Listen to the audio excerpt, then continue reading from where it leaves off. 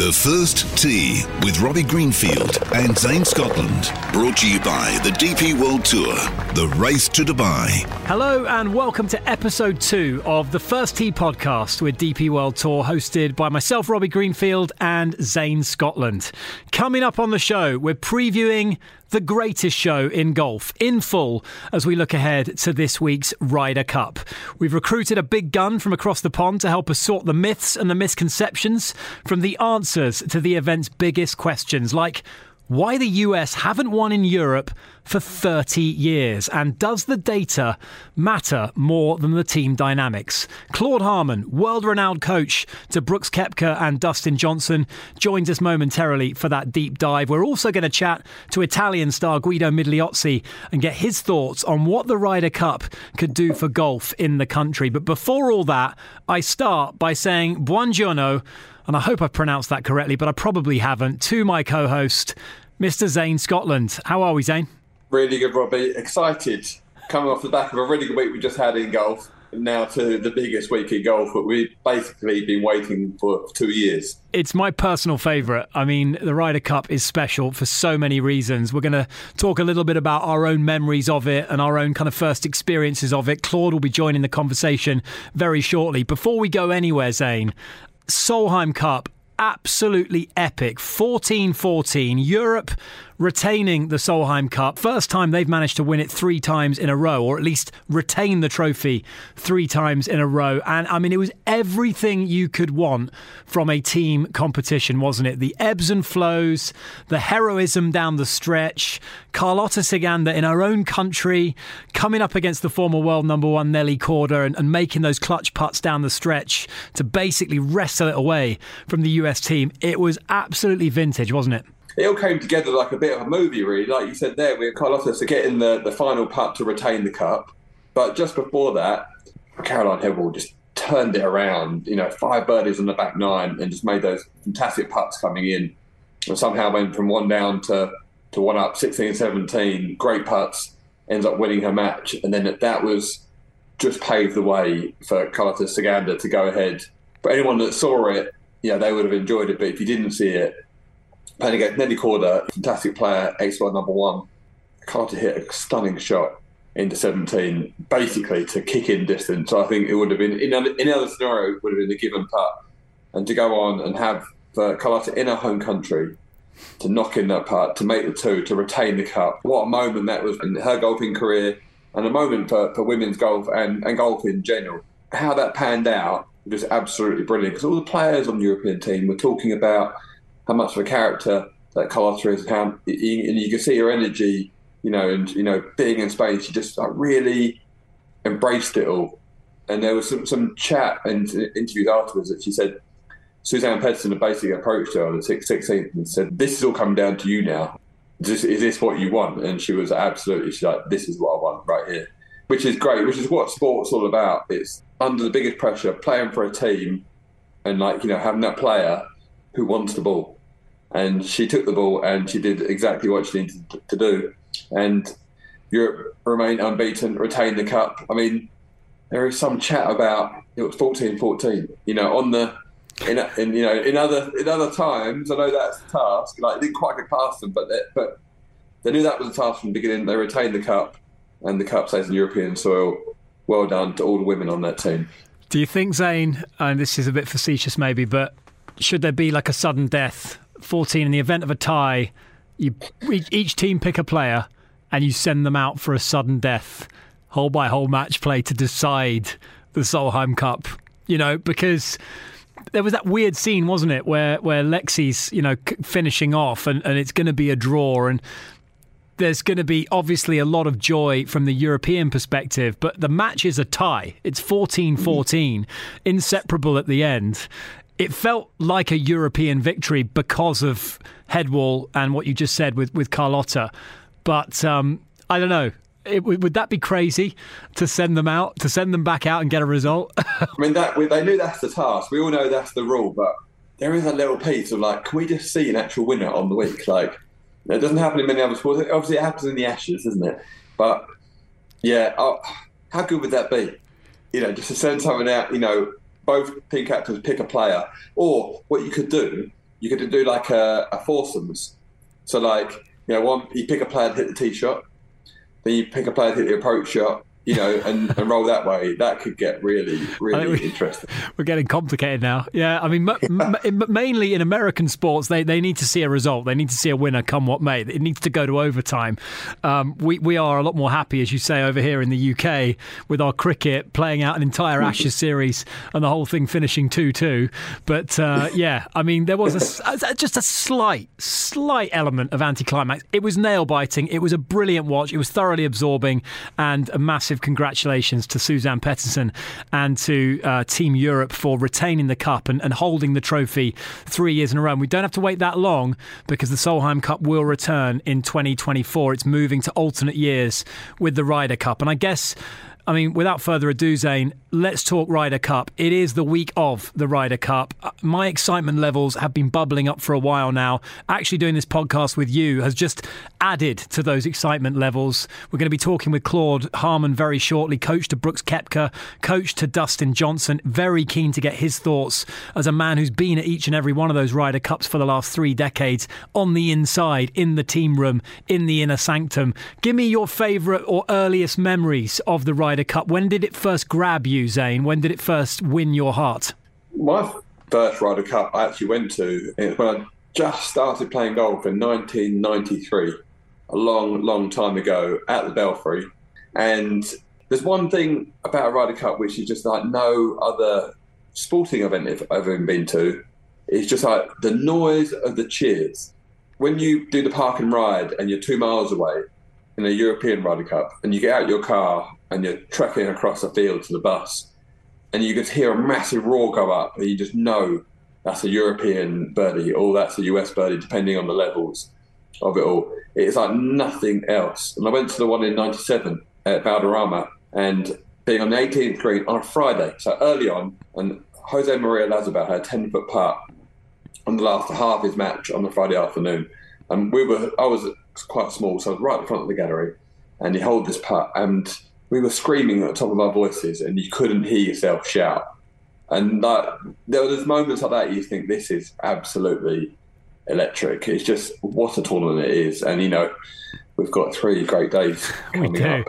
Yeah, that's the first one I remember watching on TV is Valderrama, with Seve driving around like a madman on his cart, and Monty in the rain, anchorman in the singles, bringing it home for Europe. And I absolutely fell in love with the competition. I think it was Tiger's first Ryder Cup. It was the year that Tiger had won the Masters by 12 shots as well. So it was a real kind of sea change year for golf. I think he came a cropper against Costantino Rocca, if I do recall, in that Ryder Cup. And then Francesco's beat him at some point as well. He's not been great against him. He's not. No, he's not. You're absolutely right. You're absolutely right. And of course, that's where the Ryder Cup is headed. Italy is the destination. It is the Marco Simone Country Club just northeast of Rome for the 44th edition of the Ryder Cup. And just to give you a little context before we bring in Claude Harmon into the conversation, the USA are the defending champions. They absolutely trounced Europe 19-9 at Whistling Straits 2 years ago. A lot of people at the time said this was a watershed win. It would usher in a lengthy spell of American dominance similar to the European dominance that we've witnessed over the last couple of decades. However, and there is a caveat here, Zane, the USA have not won in Europe since your very first Ryder Cup, that 15-13 success at the Belfry in 1993 when you were a young lad of, 11, 12 years of age? I mean, that unfortunately, 30 years ago. 30 years ago. I mean, Europe, just to give you a couple of the guys that Europe had on their team that year, Barry Lane, Costantino Rocca, Mark James and Seve were all on that European team that year. That is a long time to go without winning on European soil if you are Team USA. Now this year, it's Zach Johnson captaining USA. It's Luke Donald captaining the European team. And I think it's fair to say, Zane, the build-up dominated around Live Golf, the eligibility of players on both sides. In the end, only Brooks Koepka from Live was selected, having won a major, having finished runner-up in the Masters. We're about to chat to his coach, but Brooks is the only man who plays now for Live Golf who will be on either of those sides in Rome. The European era, Zane, of your Ian Poulters, your Lee Westwoods, your Sergio Garcias, that has come to an end. Henrik Stenson was going to be the captain.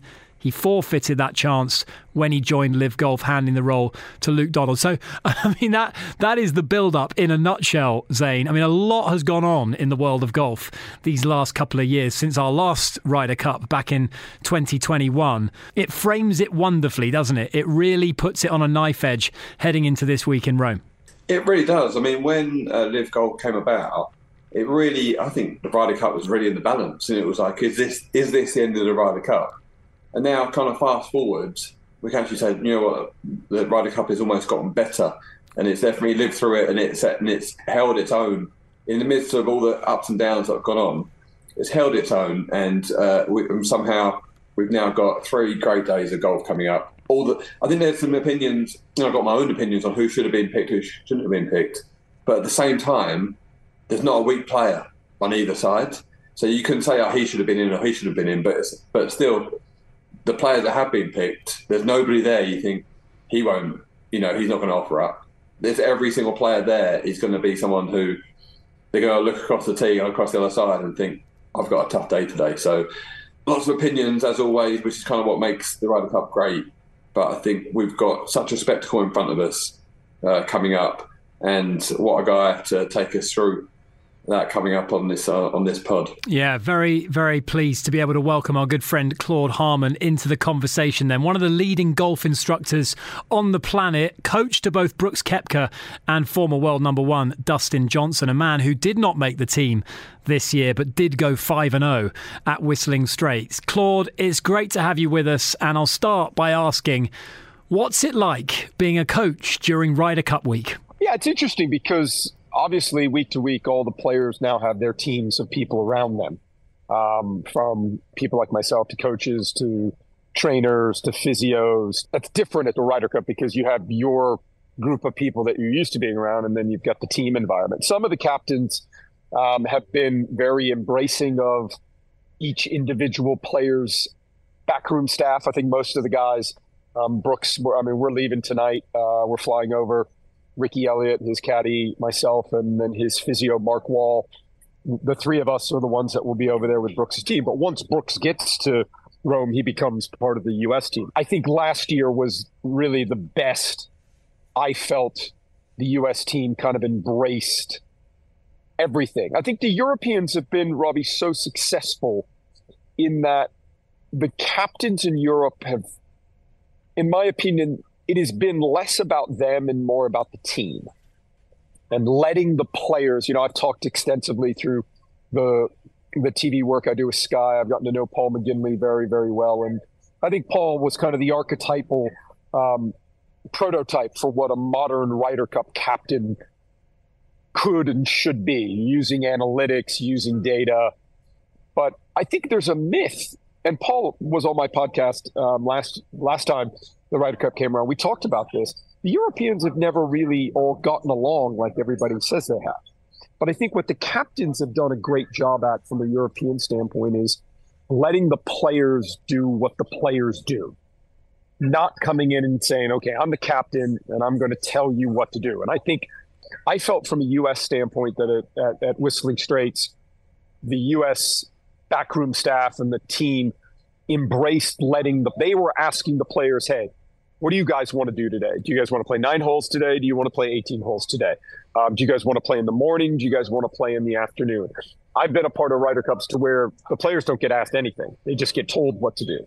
And whether you rightly or wrongly, in 2023, the modern day athlete wants to feel like they're involved in the process, which is one of the reasons why I think the U.S. performed so well. Is the captains all came to the players and said, listen, you guys tell us what you want to do. And so I think Paul McGinley did a fantastic job at Glen Eagles and doing that with the European team. And I think the U.S. team is taking a little bit more of that approach, the Hal Sutton approach of, I'm going to pair Tiger and Phil Mickelson together at Oakland Hills, when obviously those two are not close.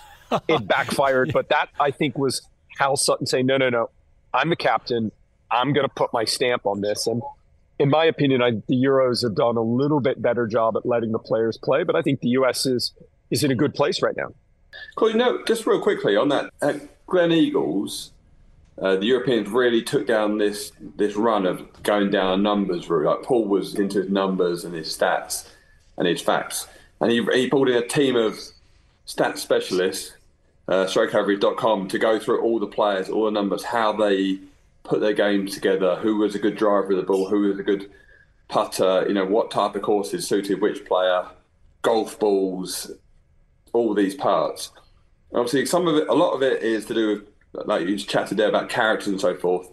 How much in your time that you've seen in Ryder Cups is it now not picked just on like emotion or a personality?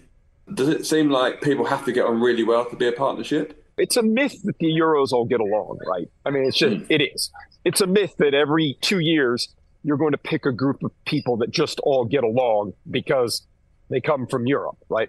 I certainly think more so this year from the U.S. side.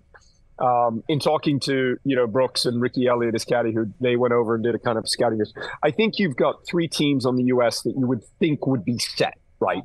And in my opinion, I think you're going to see Sam Burns and Scottie Scheffler play together because they played junior golf together. They're good friends and things like that. I definitely think you're going to see JT and Jordan Spieth play together. And then I think you're going to see Xander and Patrick Cantlay play together because they're boys, right? So I think then how you manage the other teams, I think it's going to be really, really important. I think Europe has done a better job at that, is in picking players that maybe mesh together from a stats standpoint. But I have heard rumors that kind of the Euro stats guys have kind of gone through and looked at where the Euros stack up against the US. And one of the areas that they've kind of identified is from an iron standpoint, the Euros from 180 to kind of 200 to 210 are much better statistically than the US. And in talking to Brooks and Ricky, it seems like all the par threes are set up right around 180 to 210 yards. A lot of the par fours, the second shots are going to be right around 180 to 200 yards. And that's one of the things that the home side has. A lot of people don't know this, the license to set the golf course up the way they want to set it up. And I think we're starting to see that because they're starting in Europe to grow the rough up. I mean, the rough, in talking to Brooks and Ricky, the rough in Italy is brutal. I mean, you're struggling to find a golf ball if you miss a fairway.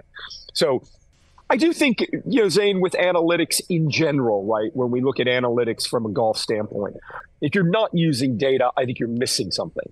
But on the same side of that, if all you're using is data and you're not looking at what's actually happening on the ground and saying, okay, the data tells me to pair these two guys together, but maybe they don't get along so well, or maybe one of them's not playing so well, or maybe one of them needs kind of a shoulder to cry on. I think we are seeing, Zane, the rookies are not what they used to be, right?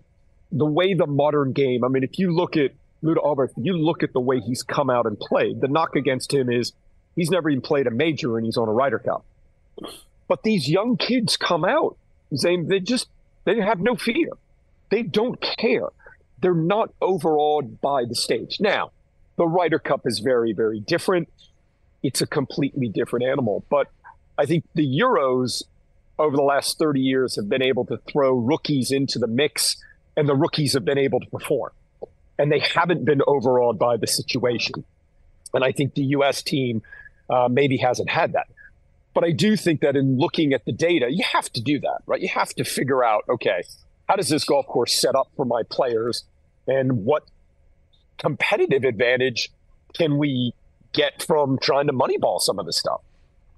When you look back at Whistling Straits, Claude, Podrick Harrington, by all accounts, was a great captain, very popular, made all the right choices. You kind of feel like Europe could have had anyone and they were going to get steamrolled that year because the US were playing very, very good golf on a course that was perfectly suited to them. Looking at the captains this time around, first of all, I'd love to know how much of an advantage a good captain you think is. And I think there's parallels to be drawn between Zach Johnson and Luke Donald as players, kind of overachievers. Johnson with his 2 majors, Donald getting to world number 1. Short hitters fundamentally. That famous stat that Zach Johnson didn't make a single par 5 in 2 the year that he won the Masters. But there's a grittiness and a sort of steeliness to their characters, I think, that is going to match up very well. So how do you see those contrasting approaches between those 2 captains? And I'd love to get your take on how advantageous a good captain is to a team. It's interesting that the captains will tell you none of this matters. It's what the players do on the golf course, right?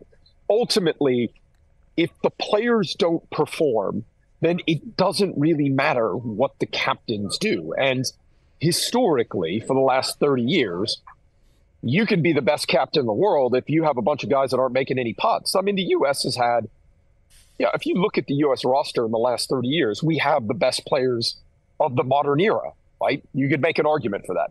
For the last 30 years, up until this year, we've had Tiger and Phil. And we've historically gotten very little production in points out of them. They haven't putted the way they normally putt. They haven't performed the way they normally perform. Now, why is that? I don't know.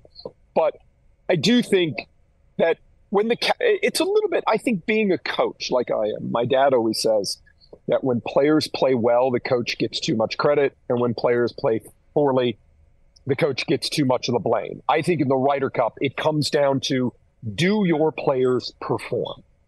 Do they perform when it matters? So if you look at Paris, for example, the Euros basically putted us off the golf course. They made every putt. Frankie and Tommy Fleetwood made every putt they looked at for 3 days. Literally every putt they looked at for 3 days. DJ putted tremendously at Whistling Straits. That's why he went 5-0.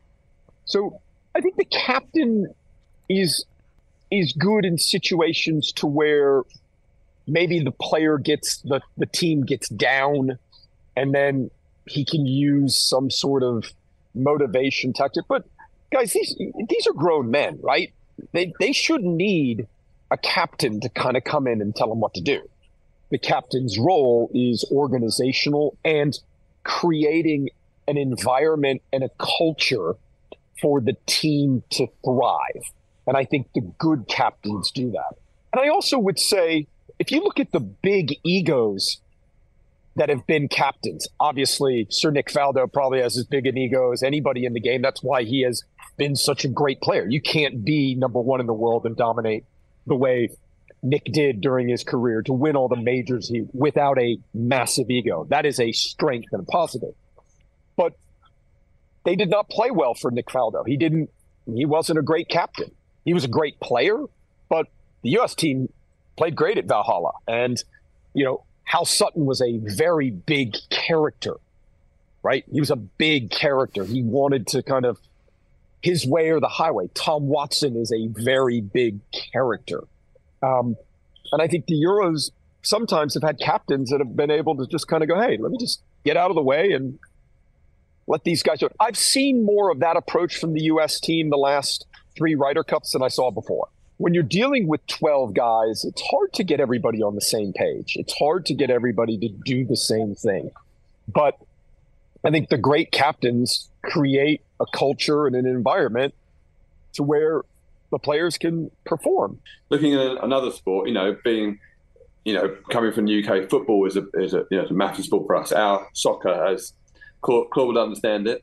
And I've got a friend who he's been a coach with Real Madrid, Chelsea, PSG, the best clubs in the world. And he looked up, when I chat to him and say, what's it like managing egos of people like John Terry, Cristiano Ronaldo, Neymar, these guys? And he'll say to you, see, those guys, you want their egos because their skill level matches their ego. You set them a task, you sit back and go, you go and do you. You want their ego. Their ego is why they're there. And we've probably seen in some of those names you mentioned there, Claude, with big captains, fantastic players, almost imposing themselves a bit too much, which then gets in the way of the current players' kind of ego and places. Not to say Tom Watson's not a fantastic golfer, and lots of people love him. Nick Faldo, same sort of thing. Fantastic golfer, did what he needed to do.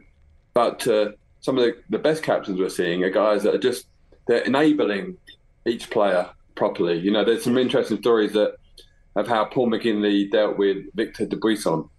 Victor Dubuisson, a bit of a loner, likes to do his own thing, feels uncomfortable in the company of a lot of people he doesn't know. So Paul went and set him up like a team room for him and his pals that he could escape to if he wanted to. I can't imagine some of the bigger ego captains allowing that, you should just get on with it. But you know what? He got the best out of Victor. Well, and for a long time, I think the litmus test to be a Ryder Cup captain for the U.S. was you had to have won a major. right?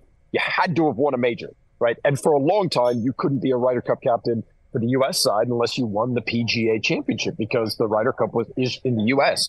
is run by the PGA of America. That's another big distinction that I don't think a lot of fans understand. In America, the U.S. Ryder Cup team is run by the PGA of America, not by the PGA Tour. In Europe, the Ryder Cup team is run by, historically, it was run by the European Tour. Now it's run by the DP World Tour, right?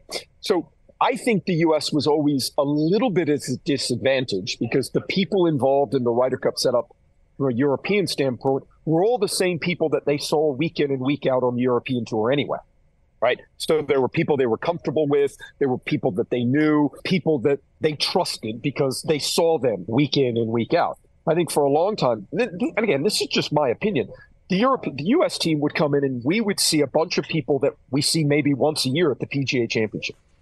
We didn't see anybody that we saw normally that was on the PGA Tour. And there is a comfort level in that. But guys, going back to this thing that I keep saying from a putting standpoint, Jose Maria Olazabal was an unbelievable captain at Medina, the miracle at Medina. I mean, it was for those of us that were lucky to be there, and I was on the U.S. side, but it was a very unique experience. And it was almost like, and you could feel that Jose, when that Ryder Cup ended, you know, the emotion, the tears of saying that he did it for Seve, that they were going to do it for Seve, right? That's a great story and it's amazing. But none of that means anything if Ian Poulter doesn't putt his ass off down the stretch. It doesn't mean anything unless Justin Rose holds that massive putt at 17 from 40 feet. If those putts don't go in, the fact that Jose Maria Olazabal's channeling Seve Ballesteros and they've got all this great spirit, if those putts don't go in, none of that stuff matters.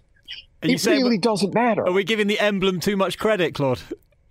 No, it's just, I think that having been a part of a lot of these and been lucky enough to be part of a lot of these Ryder Cups, I've watched, you know, in the 90s, I went to all these Ryder Cups with my dad to where the U.S. is not only on paper, but in every category better than the European team. I mean, every player was better. They had more majors. They had more winners.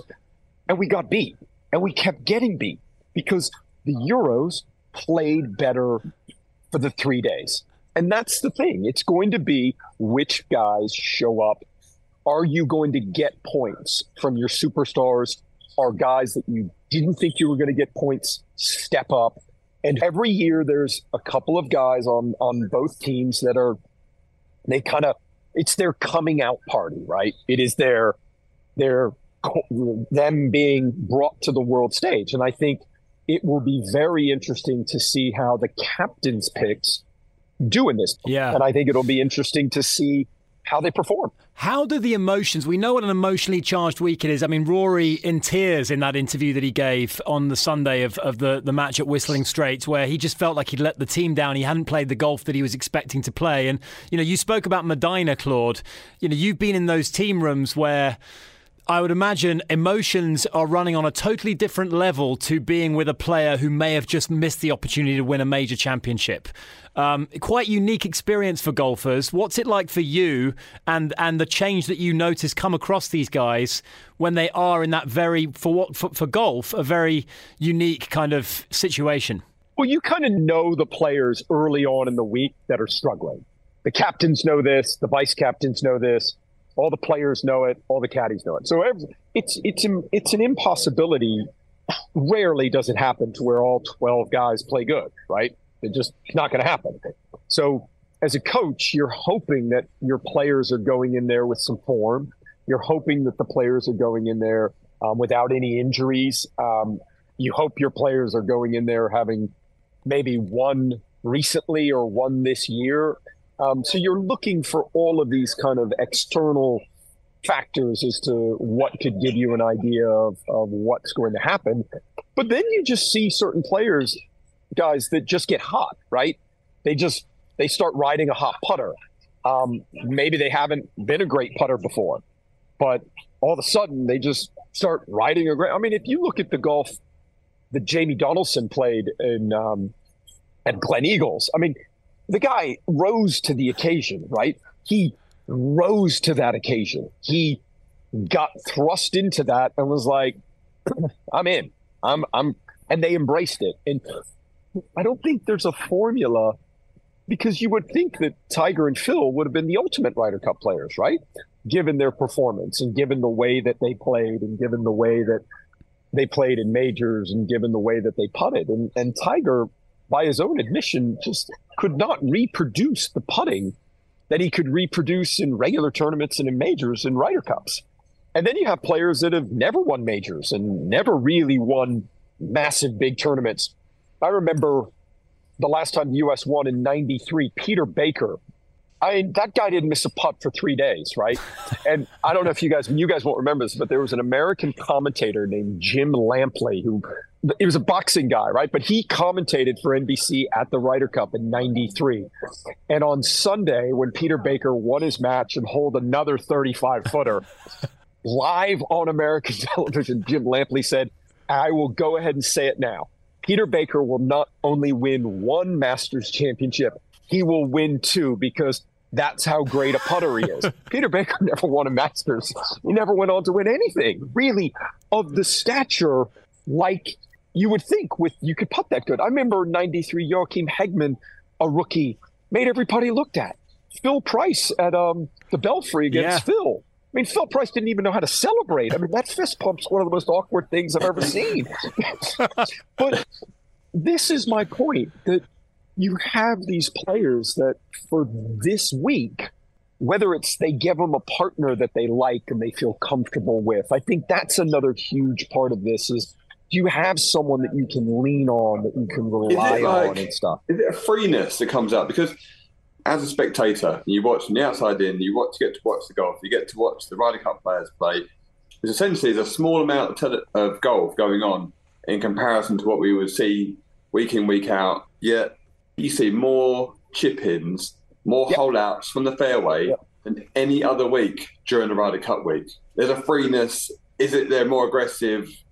What are the key elements that you see, being close up, which brings out the best in these players? Is it their partners? Is it being liberated to go for it? Is it that we're not playing for money across 4 rounds, so I'm going to go for every shot more? I mean, that's one of the reasons why I think Tiger struggled, right? Is look at how many partners they were trying to give Tiger. They never found him a partner.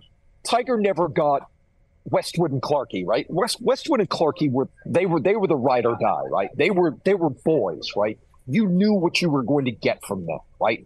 So yeah, Clarkey and Westwood were such a formidable team in the Ryder Cup. Seve and Olazabal, there was a comfort there, right? It was like they were playing as one unit. I think one of the reasons why Tiger struggled so much in the Ryder Cup is they couldn't find him a partner, because a lot of people didn't want to play with him. And then when you're playing with him, you feel like you're letting him down if you hit a bad shot. So the pressure in playing with somebody like Tiger, there's no comfort there for another player, right? You're playing with the greatest player of all time, and you're playing alternate shot, and you snap hook one out of bounds. You feel like you've just, first of all, I'm guessing you're probably feeling embarrassed but I do think that you will find partnerships, Frankie and Tommy in Paris. I mean, who would have thought that one would have worked, right? You just wouldn't think that would be a good partnership. They're very different people. I mean, Frankie's about as straight-lined and straight-faced as it gets, and Tommy's everybody's friend, and everybody likes him. But you also saw, I think the great thing, Zane, is every year in the Ryder Cup, you'll see 2 guys get paired together that you wouldn't necessarily put together. And I mentioned this earlier, Brooks and Brandt Snedeker. I mean, they don't hang out together. They're not boys. They're about as different. Brandt is a Southern frat boy, old school guy. Brooks is he's as far away from that as possible. And to watch those two and the gel and the camaraderie and the fact that they're still close, even after all of this, right? And to me, that's the cool thing, is you will find a partnership that is just like, hey, we didn't think this one was going to work, and all of a sudden we're not going to have these guys not be on the same team. I think the interesting thing is going to be this golf course thing. In talking to Brooks, he said and his caddy, Ricky Out, he said it's one of the toughest walks they've ever experienced. He thinks it's going to be very, very difficult just by the design of the golf course, how up and down and up the hill and then down the hill and how hilly it is. He thinks it's going to be hard to just, okay, a team plays really good in the morning, send them back out in the afternoon. But I think from a U.S. side, you're going to see Xander and Patrick Cantlay play together. You're going to see Scotty Scheffler and Sam Burns play together, and you're going to see JT and Jordan play together. And all of this stuff, guys, about the good old boy network, about, can't believe that JT got picked. The U.S. Ryder Cup team was not going to go to Rome without Justin Thomas on it. It just wasn't. And anybody thought that it was is crazy. And anybody that thinks that this good old boy network, both on the Euro side and the U.S. side, is something new, it's not. It's been going on for a long time. And, I was talking to Brooks about this, 2 nights ago when we were on the range, and he was like, listen, the JT thing, he's like, I get it. He's like, you need people that you trust. You need people in that room that you like, because it's 3 days, right? That's it. It's 3 days. Mm-hmm. It's a week long, but the tournament is 3 days long.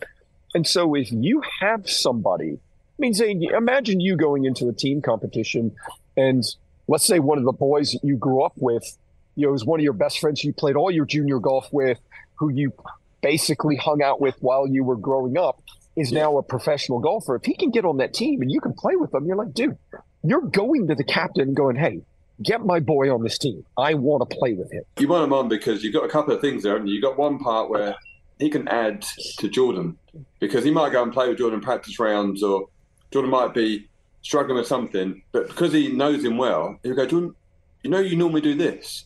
And he'll be like, oh, yeah. And there's that element to it, which is a big part. And then the second element would be he could just go back to being top boy Justin Thomas, who's performing all the time. And then I think thirdly, which sometimes people miss, is that when you get a really big character like that, if he needs to sit out an afternoon, he'll have enough confidence to say, I need to sit out this afternoon to come back tomorrow. Yeah. Whereas you get an upstart and someone who feels like they need to be saying the right things to go, you may not get that from them, which is where the trust, the word trust you're using there is a big part of it. You need, it's likely that it's not all going to be positive. Part of the week, it's over 3 days, always matches, and it's a team effort, which means there's an ebbs and flows. Experienced players in the Ryder Cup do go well because they've got their experience, and they're normally the bigger players who do understand the kind of ebbs and flows. They're not looking to be perfect. And if it's not great, when the chips are down, that's when they can add some value at the right time. Also, Zane, like I said earlier, if you were playing on a Ryder Cup and one of your best friends, not only in golf, but one of your best friends in life was on the team, mm-hmm. and you weren't playing great, right? Okay, that would be something you would say, okay, I don't want to let this team down, and maybe I'm a little nervous and stuff. But they throw you into a two-man team with one of your boys. You can then relax and go, okay, he's my boy, right? He's my ride or die. Yeah. I've known him since I was 10 years old. I know that no matter where I hit the golf ball, he's not going to judge me, and he's my boy, right? And I think that is a huge, huge part of this. I think that's why Seve and Olafable, to me, they are such an iconic team, because they were family, right? Their relationship transcended golf, right? Yeah. It was way more important than golf. Remember when Mickelson sliced it out of bounds at I think it was Oak Hill in 2004, playing with Tiger. It was just they walked down opposite sides of the fairway to go and find that ball. Clarkie and Westwood, I've asked him about that, and Clarkie and Westwood said that when Phil hit that ball offline, he said it wasn't necessarily Tiger's reaction. He said the reaction Stevie Williams had was worse than all of them, and he's Tiger's caddy. So, I got to ask though, Claude, just quickly on partnerships. You've mentioned so many. You mentioned obviously that the iconic one, Ollie and Seve, Westwood and Clark. There've been so many kind of anchor partnerships over the years for Team Europe, and I wonder, are they lacking one this year? Who do you see being the new superstar pairing for Europe that are going to bring in a lot of points for them? I think the nucleus of, obviously, for me, the nucleus of the European team is Jon Rahm, Rory McIlroy, and Victor Hovland, right? I mean, if you look at the way Vic played this year, FedEx Cup champion, having a chance to win almost every major. If you look at, to me, those are the three superstars, right? And then you've got a guy like Matt Fitzpatrick, who's won a major championship.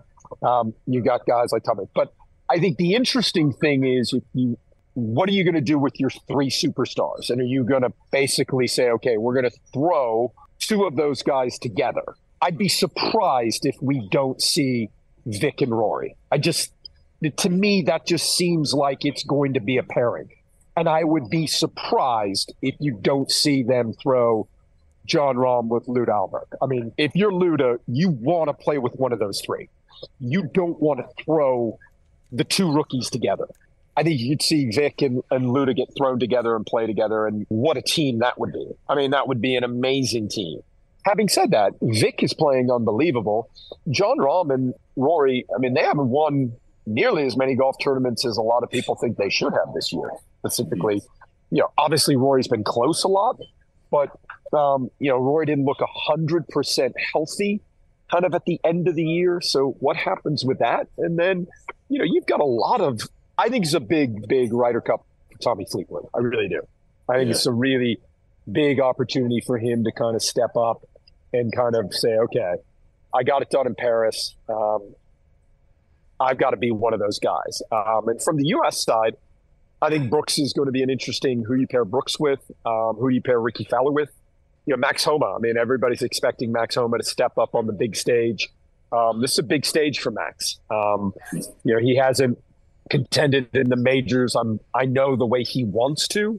And then, the second guessing of if the captain's picks don't play well. What's your take on the DJ not being picked? Guys, how DJ do you not have Dustin Johnson on the team? When I talked about earlier, the old boy network that people said doesn't exist and, can't believe it exists, it exists on both sides. It does. Anybody that thought any live player other than Brooks Koepka, because he had a chance to qualify and won a major, anybody that thought that anybody from live that was going to get picked by the U.S. team, they're in fantasy land. It was never going to happen. I agree with you, Zane. If you're going to pick a guy like Justin Thomas, you're picking a guy like Justin Thomas because, one, he's boys with everybody and everybody likes him. Everybody's boys with DJ and everybody likes him. You're picking Justin Thomas off of the fact that he won a major in 2020 at Southern Hills. You're picking JT off of what he did last year from a performance standpoint, what he has done in past Ryder Cups. So I believe that's why JT got on the team, and because he's boys with a bunch of players. You could make that argument for DJ. 5-0 last year. Listen, whether you like where he played last year, I'm his coach. I saw Dustin Johnson on live last year play some of the best golf I've seen him play. I saw him play some of the most consistent golf I've seen him play. Was DJ upset, Claude? Was DJ upset about, or was he expecting it? As much as you think you're expecting it. Listen, I think Taylor Gooch, Bryson DeChambeau, Dustin Johnson, I'm sure they're like, listen, we're playing good. That's the criteria, right? The criteria is, but I think this kind of also shows you that we're not done with the PGA Tour versus Live. We're not done with that yet. No. I think that's still a thing. And until we figure out what's going to happen with the merger and stuff. But in my opinion, there are some things that you could have bet the house on. You could have bet the house that Justin Thomas was going to be on the U.S. Ryder Cup team. And you could have bet the house that other than Brooks Koepka, no Live player was going to be on it. It must be a proud moment for Brooks. I know that, he obviously has achieved so much this year already, but if you told Brooks 12 months ago, maybe 18 months ago, he was going to be on a Ryder Cup team, just through coming through the injury rehabilitation, Claude, it must have been quite an emotional call-up for him as well. Yeah, I mean, listen, it was something that he really wanted to do and something that was really important for him to do. He wanted to be on the Ryder Cup team more than I think a lot of people realize. But I think there is a segment of people in professional golf that wanted him not to be on this Ryder Cup team a hell of a lot more than he wanted to be on it. That's just the way things are right now. But no, I think if you look at how many tournaments Brooks had to qualify for the Ryder Cup, It's been an amazing story. And listen, I think he's one of those guys, if you're on the U.S. team, you want him on this team. You know, you know what you're going to get.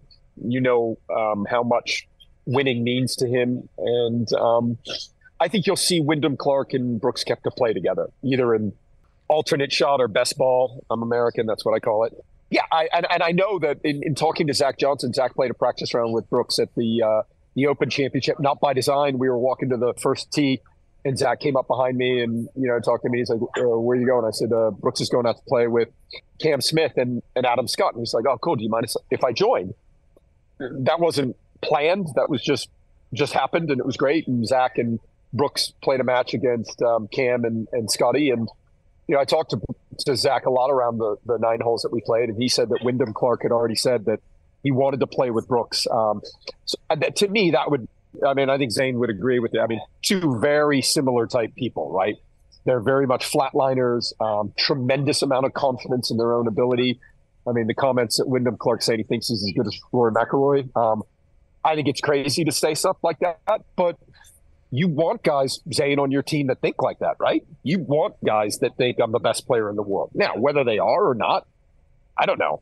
But I'd rather have guys on the team that want to feel like they can beat the best players in the world than guys on the team going, yeah, I just hope I play well against Rory McIlroy. You want somebody on that team that thinks he can be. You want that guy on your team, right? That's the guy you want to play alongside. Now, he might be the Clark best player for that day, and that being maybe the one day only forever in his whole life. But if he's the best player in the world that day, he's on your team, that's exactly what you want. And again, I think that's one of the things that the Euros have done, over the last 30 years, is no matter how great the U.S. team was, no matter how star-packed they were, no matter how many majors they had, the Euros said, hey, listen, I feel like I'm a great player. I feel like I'm as good as these guys, and I'm going to go out there and try and prove it. So every year the Ryder Cup rolls around, you'll have some, in America we call it bulletin board, stuff you put on the bulletin board as the opposed. And, your boy McIlroy is going to listen to Wyndham Clark say he thinks he's as good as he is and feels like he's better than he is. And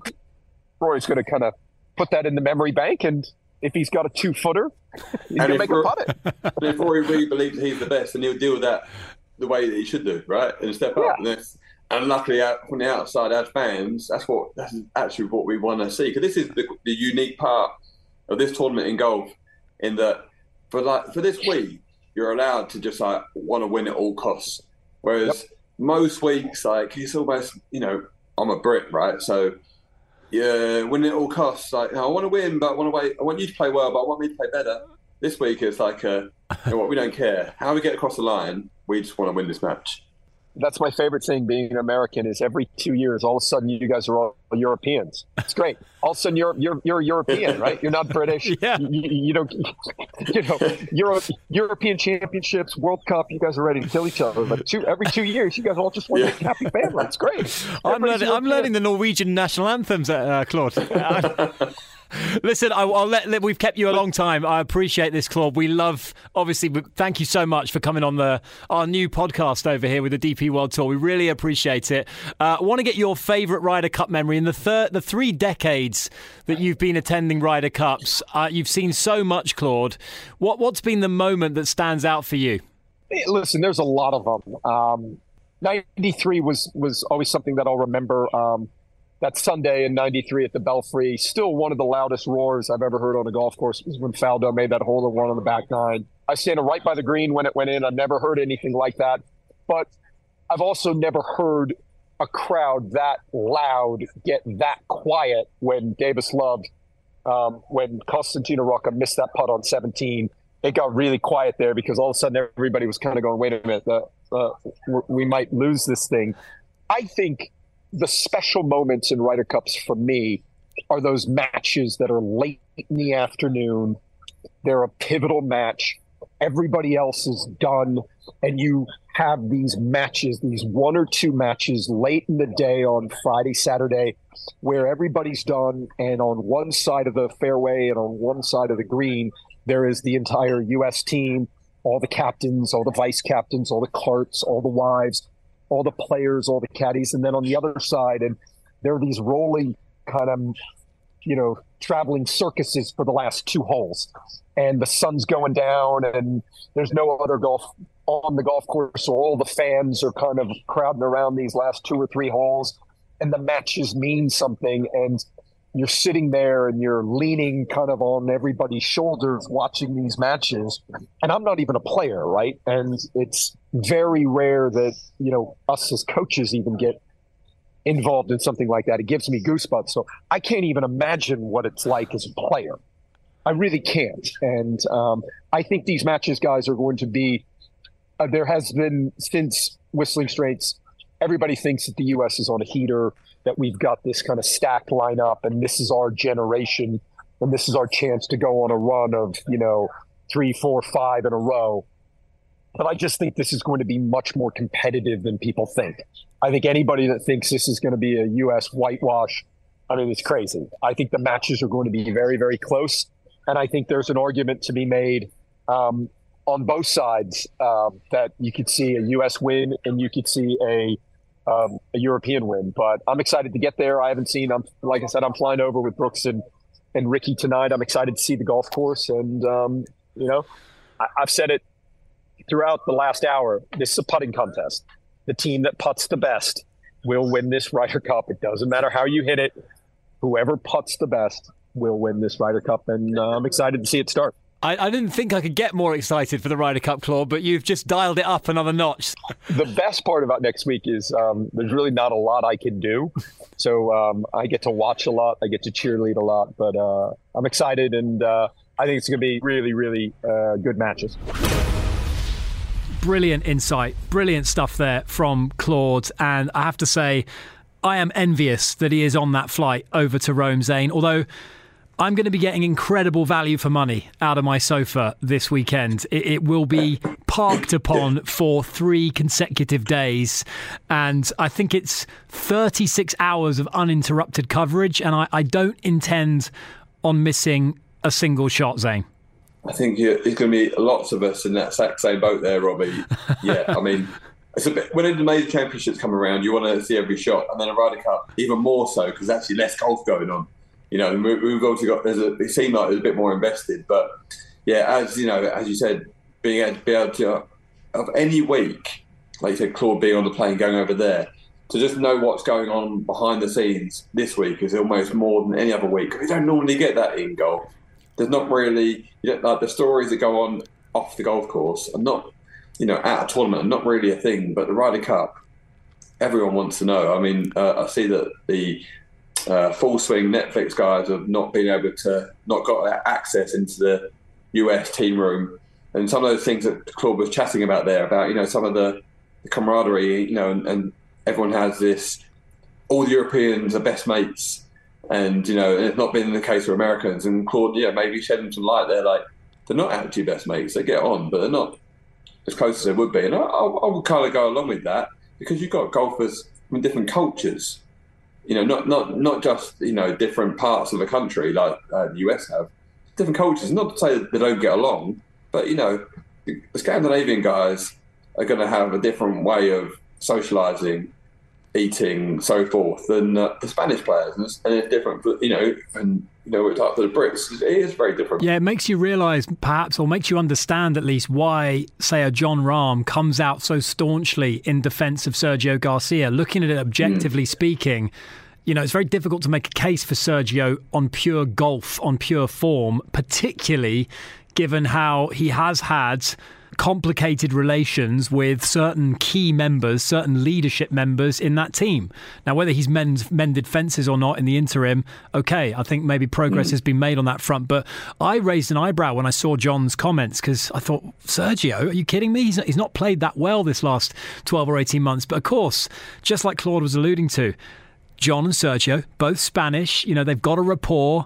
They understand one another. They're culturally very similar. And absolutely, the fact that these guys in Team Europe are thrown together from these different nationalities, you do look for those home comforts. You look for that familiarity. And it kind of helps you almost understand why John would be going into bat for Sergio. Exactly. But then that obviously would then go on, I would say Rory has had opinions on live golf and so forth. And then does that... These are small things that Europe have never had to deal with before. So those small stories are something we don't get don't really get in golf because everyone's kind of just going about their own business. Exactly. It's interesting. Yeah, it's such a unique event because it takes a sport that is so individual and it places it in a team context. And, Liv has come along and created a team environment. But I'm sorry, nothing compares to the Solheim, the Ryder Cups, and to a lesser extent, because I think it's lacked competitiveness, the President's Cup. Great insight from Claude.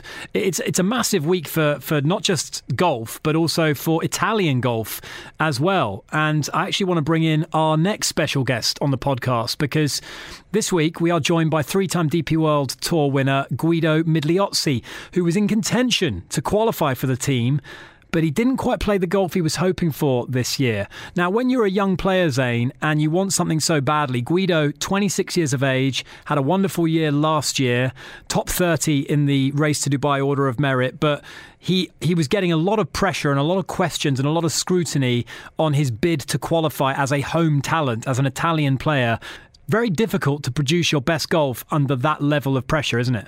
Yeah, it is very, very difficult. The part of getting himself into the frame in that conversation of getting a pick for the Ryder Cup or getting into the Ryder Cup team, in Italy, in any country, like he wouldn't have been thinking about that. He was just going out there, being a young guy on tour, playing well, brimming with confidence, good golf, kind of breeds good golf, making money, winning tournaments. That's all fantastic and playing some really great golf. And all of a sudden, good play and good results and looking forward has now turned into expectation. As most people will know, as expectation goes higher, your flow state goes down. Things get harder because you can't grab little bits of confidence that you could before. Every time you had like a half decent finish, like maybe a top 10, you would have gone, oh, that's great. Young player, what a fantastic week, well done.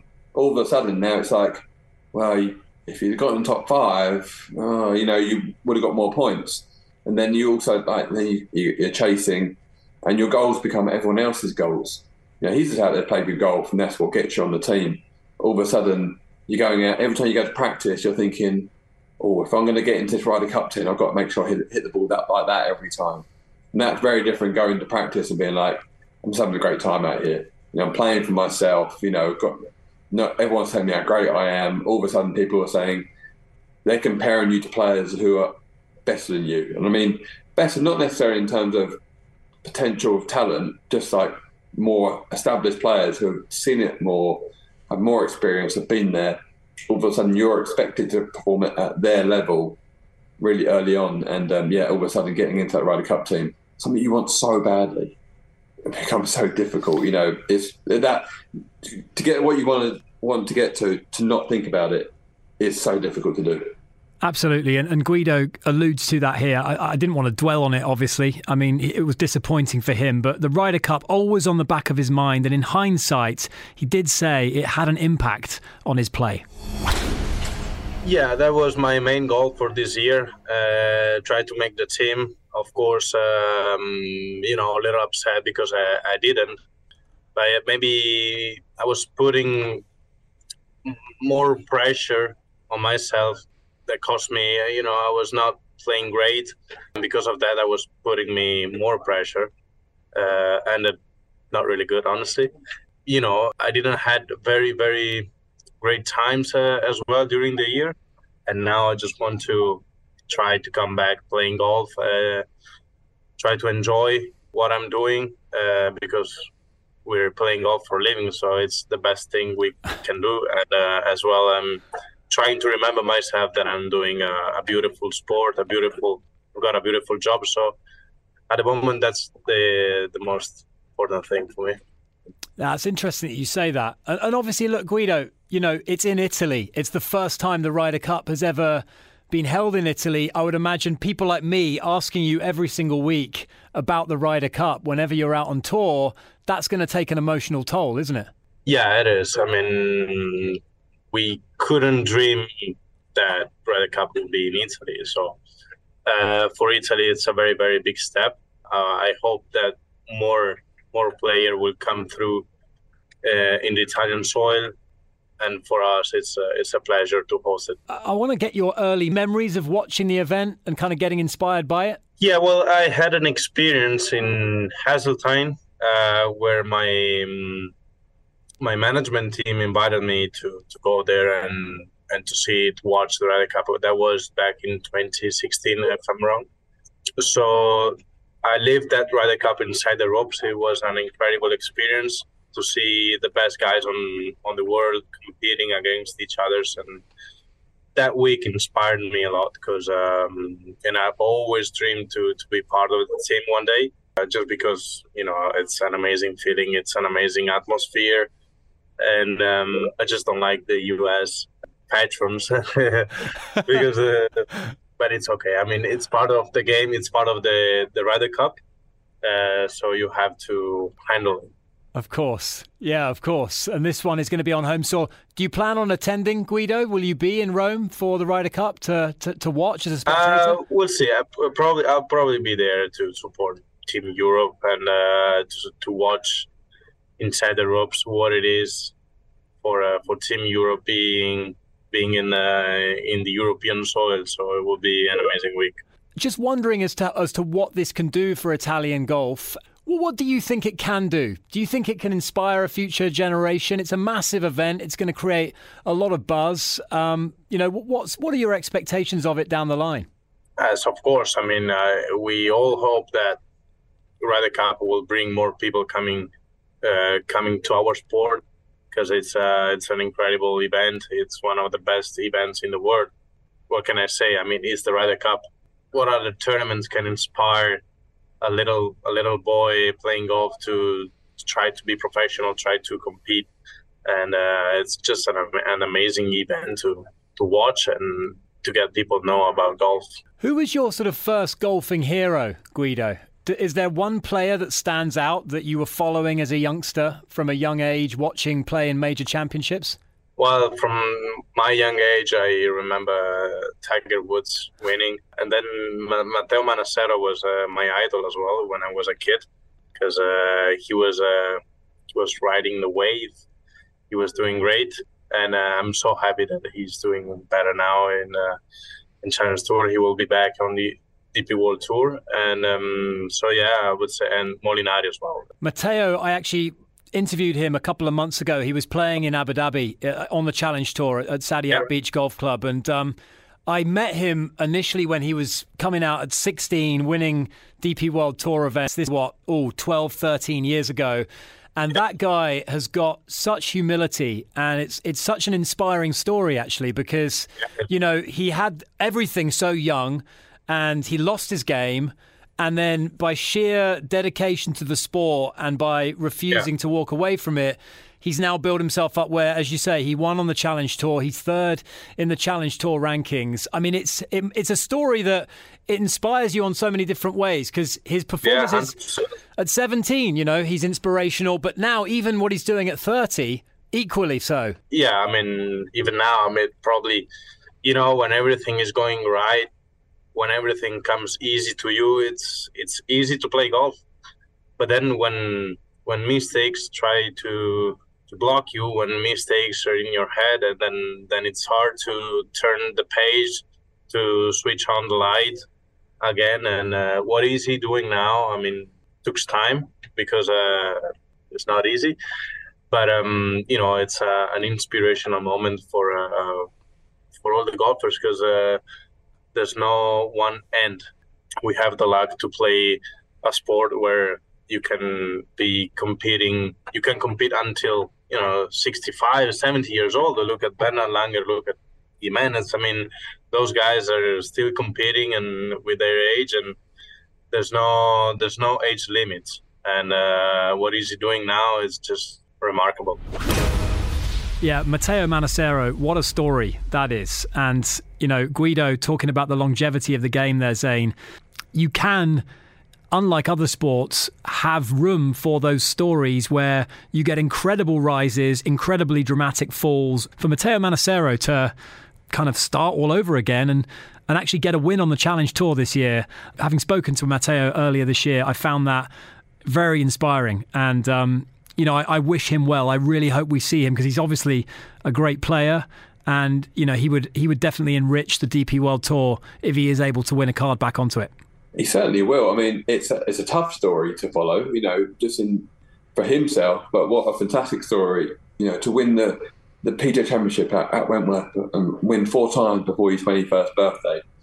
And then, as you say, to drop off and then come back on this Ryder Cup team, Justin Rose went through that 4th at the Open Championship as a 17-year-old, then missed 21 cuts in a row,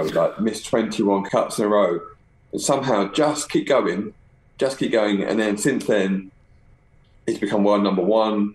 He's won the US Open, and now at the age of, I think, 43, 44, to be still on the Ryder Cup team. I mean, it's stunning. And that kind of will hopefully we'll see a similar story from Matteo. Yeah, the durability of these guys, the perseverance as well. It's not an easy sport, particularly when you do lose your way a little bit. And it's dog eat dog. We know how competitive it is. We know how tough it is. It's just getting harder and harder to earn those cards on the DP World Tour year after year. Zane, I'm conscious that this podcast it was always going to go long.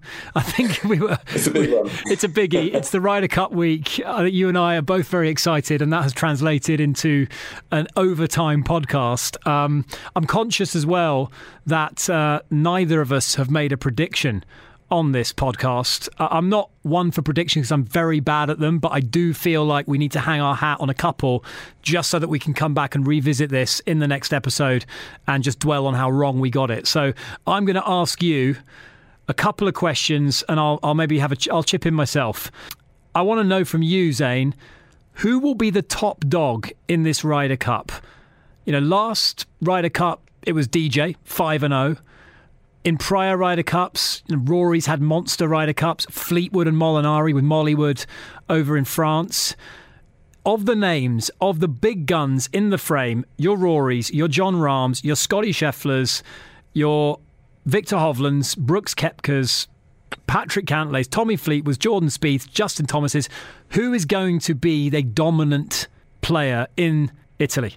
From on the European side, I'm going to go with John Rahm, just because he's been slightly out of the conversation this year. There's been a lot of Scotty Scheffler, there's been a lot of Rory McIlroy, as always, and then Victor Hovland has come in and he's on a fantastic season, finished that off with the FedEx Cup. And I think John Rahm has been slightly out of the conversation, and I think he's going to have a real point to prove. And he'll carry that. He had a pretty good, successful first Ryder Cup. Last time, it was down to him and Rory to carry the team. I think he's really ready for this. A slightly different situation now, being a dad and so forth. I think a little bit of perspective. That would be my European guy. On the US team, you know what? I'm actually going to put it out there a bit. So I think Justin Thomas is going to have a good Ryder Cup. I just think he's going to have a good Ryder Cup. I just think that he's going to be, as Claude alluded to, he's going to be around Jordan Spieth. Can be slightly different to the rest of the year. When he had this massive dip in form, he was like, I don't feel like I'm having a massive dip in form, I'm just not scoring. And that's different to not having a clue where your game is. And I just think, I'm going to put my neck out there, and I might get completely shot down. But I just think Justin Thomas is going to have a good Ryder Cup. What are you saying? I think Rory is going to bounce back. He obviously wasn't happy with how he performed at Whistling Straits. He's definitely got that in the back of his mind. He wants to atone for that. He will be the leader in the team alongside John. I'm sure, Rory will be carrying a lot of that responsibility as the team leader. And, I agree with Claude. I think there's a good chance Rory will play with a Ludwig Aberg, a younger rookie who I think will inspire him as well. I think he's going to have a big week. I do think Rory will have a big week. I know that's not exactly sticking my neck out, Zane. I haven't gone rogue with that prediction at all. But as for the Americans, that's tough. I look at Scotty Scheffler. I do worry about his putting. Claude was, repeatedly saying that this is a putting contest. Scotty's putting is a concern. He was brilliant at Whistling Straits, but I wonder how he'll do on the course at Marco Simone. So I think that's a bit of a question mark there. Cantlay will be solid, I'm sure. Patrick Cantlay, always a solid performer. I think Spieth is due a big one. Spieth is due a big week. So I'm looking at those guys. And, I see more consistency through the team in America. I see Europe front-loading with those big names and kind of doing a lot of the heavy lifting, if you like. I think the USA have a more strength in depth. So I think their rookies, and we're just about to go through their rookies, I think their rookies will potentially be the ace in the hole for the USA. Because if we move on to top rookie point scorer from the 4 on each team that are making their debuts, you've got Brian Harmon, Wyndham Clark, Sam Burns and Max Homer on the American team. You've got Ludwig Aberg, Nikolai Højgaard, Sepp Straka and Robert McIntyre on the European team. Which one of those rookies on either of those teams stands out as the guy who's going to be hot this week? Well, coming into it, I was going to say Wyndham Clark, but with his recent comment this week about, saying that he's got all the respect in the world for Rory, but, he believes himself to be a better player, I think he's put a bit of a target on his back for that, which I don't think will serve him very well. I think the Europeans are going to be really, especially if he comes up against Rory at any point, we're really up to beating him. So with that part being said, I would love to see Max Homer do well, but for me, Sam Burns is like a bit of a sleeper. Like, no one really talked about Sam Burns yet. He's been top 15 in the world. He's a proper golfer. I commentated on a couple of his PGA Tour wins, and there is no messing about that guy. He knows how to get it done and is very much on the front foot, go for it sort of golfer. So Sam Burns on the US side. And then on the European team, it's a bit of a tricky one. I think our rookies are quite volatile because they are literally they feel like real rookies. But that being said, I'm going to say Ludwig Aberg. Okay. And I think partly because he's going to be paired with Rory, he's going to be paired with a top player. I think if he just has a good first 9 holes, whatever his first match is, he's just going to feel like the world is his. Okay. What about you? What are you saying? Well, I can't go with those. Those are 2 very solid shouts. I'm going to go Brian Harmon. I think, he showed some serious grit at the Open. He actually revelled in being told by a spectator that he didn't have the stones, as he put it, to win a claret jug. And he went ahead and just Rolls-Royced it and completely romped to the claret jug. So he's proven that he can play in difficult conditions. He played well the week before in Scotland as well. I'm not comparing Marco Simone Country Club to a Scottish links by any means, but he's not a textbook PGA Tour player. I don't think he's not the same profile as a guy that maybe struggle on a tight course with heavy rough, as Claude alluded to. So I think Brian will be a good partner for anyone on the team, and I see him very much holding his own. So I'm going Brian Harmon for the US in terms of the rookies. I'm going to stick my neck out on this one. I think Bob McIntyre is going to surprise a few people. A lot of people are saying he might be a little bit out of his depth when compared to some of the other quality players on either side. I think that he's going to be a guy that relishes the Ryder Cup. He likes a bit of a dogfight, does Bob McIntyre. He relishes competition, and I just think that, if he gets the opportunity and he gets paired with the right partner, I think watch out, because I think he will do some damage on that team for Europe. But as you say, a lot more volatile on the European side. I've gone for 2 gritty, but you've got to go for the gritty guys in Ryder Cups. So I guess that leads us to the sort of final prediction, which is who the heck is winning this thing, Zane? Are the US breaking their 30-year away game drought and establishing this dynasty, this new era of dominance in the Ryder Cup, or are Europe once again confounding expectation and putting Team USA back in their place? only allowed to send good vibes into the universe. And that being the case, I think it's going to be a really close contest. I think we deserve a close contest. It's not been close last few Ryder Cups. I think this is going to be the one. I think it's going to be really, really tight. I think it's going to be a 15-13 to Europe. But yeah, I just, actually just don't want to whitewash. First and foremost, the fact you're backing Europe is just completely a given. That's not even a question. You're backing Europe. It's actually how I want us to win. Oh, I see. Right. But I just want it close. I would actually prefer it to be. You know what? I don't go as fast as I prefer it to be close, but I can't say we don't win, but we maybe don't win. As opposed to a big easy win wouldn't be interesting. I just really, really want it to be close, and then I just want Ludwig Aberg or one of the European players to hold that putt on our screen to get us across the line. I think it will be close. I think we're overdue, as you say. We're very much overdue a close one. Miracle of Medina was the last truly close Ryder Cup, so yeah, we're definitely due one. I think it will be. I do see these teams. I think that the extra strength of the Americans will be counterbalanced by the home advantage of the Europeans. I can't predict a win for the USA. I can't do it. I'm going to go Team Europe. I wanted to go the other way that you went, but I just can't do it. I can't bring myself to do it. I am Team DP World Tour. I am Team Europe through and through. As Claude, who was teasing us earlier, did mention, we are very European this week, Zane. So you and I are both very much yellow and blue for this week. But it's, as you say, it's going to be brilliant. I cannot wait. It's the 44th edition of the Ryder Cup. It tees off on Friday. We're going to be back in a week's time to look back on it all and to reflect on it. And I hope you've enjoyed this very extended episode of the First Tee podcast with the DP World Tour.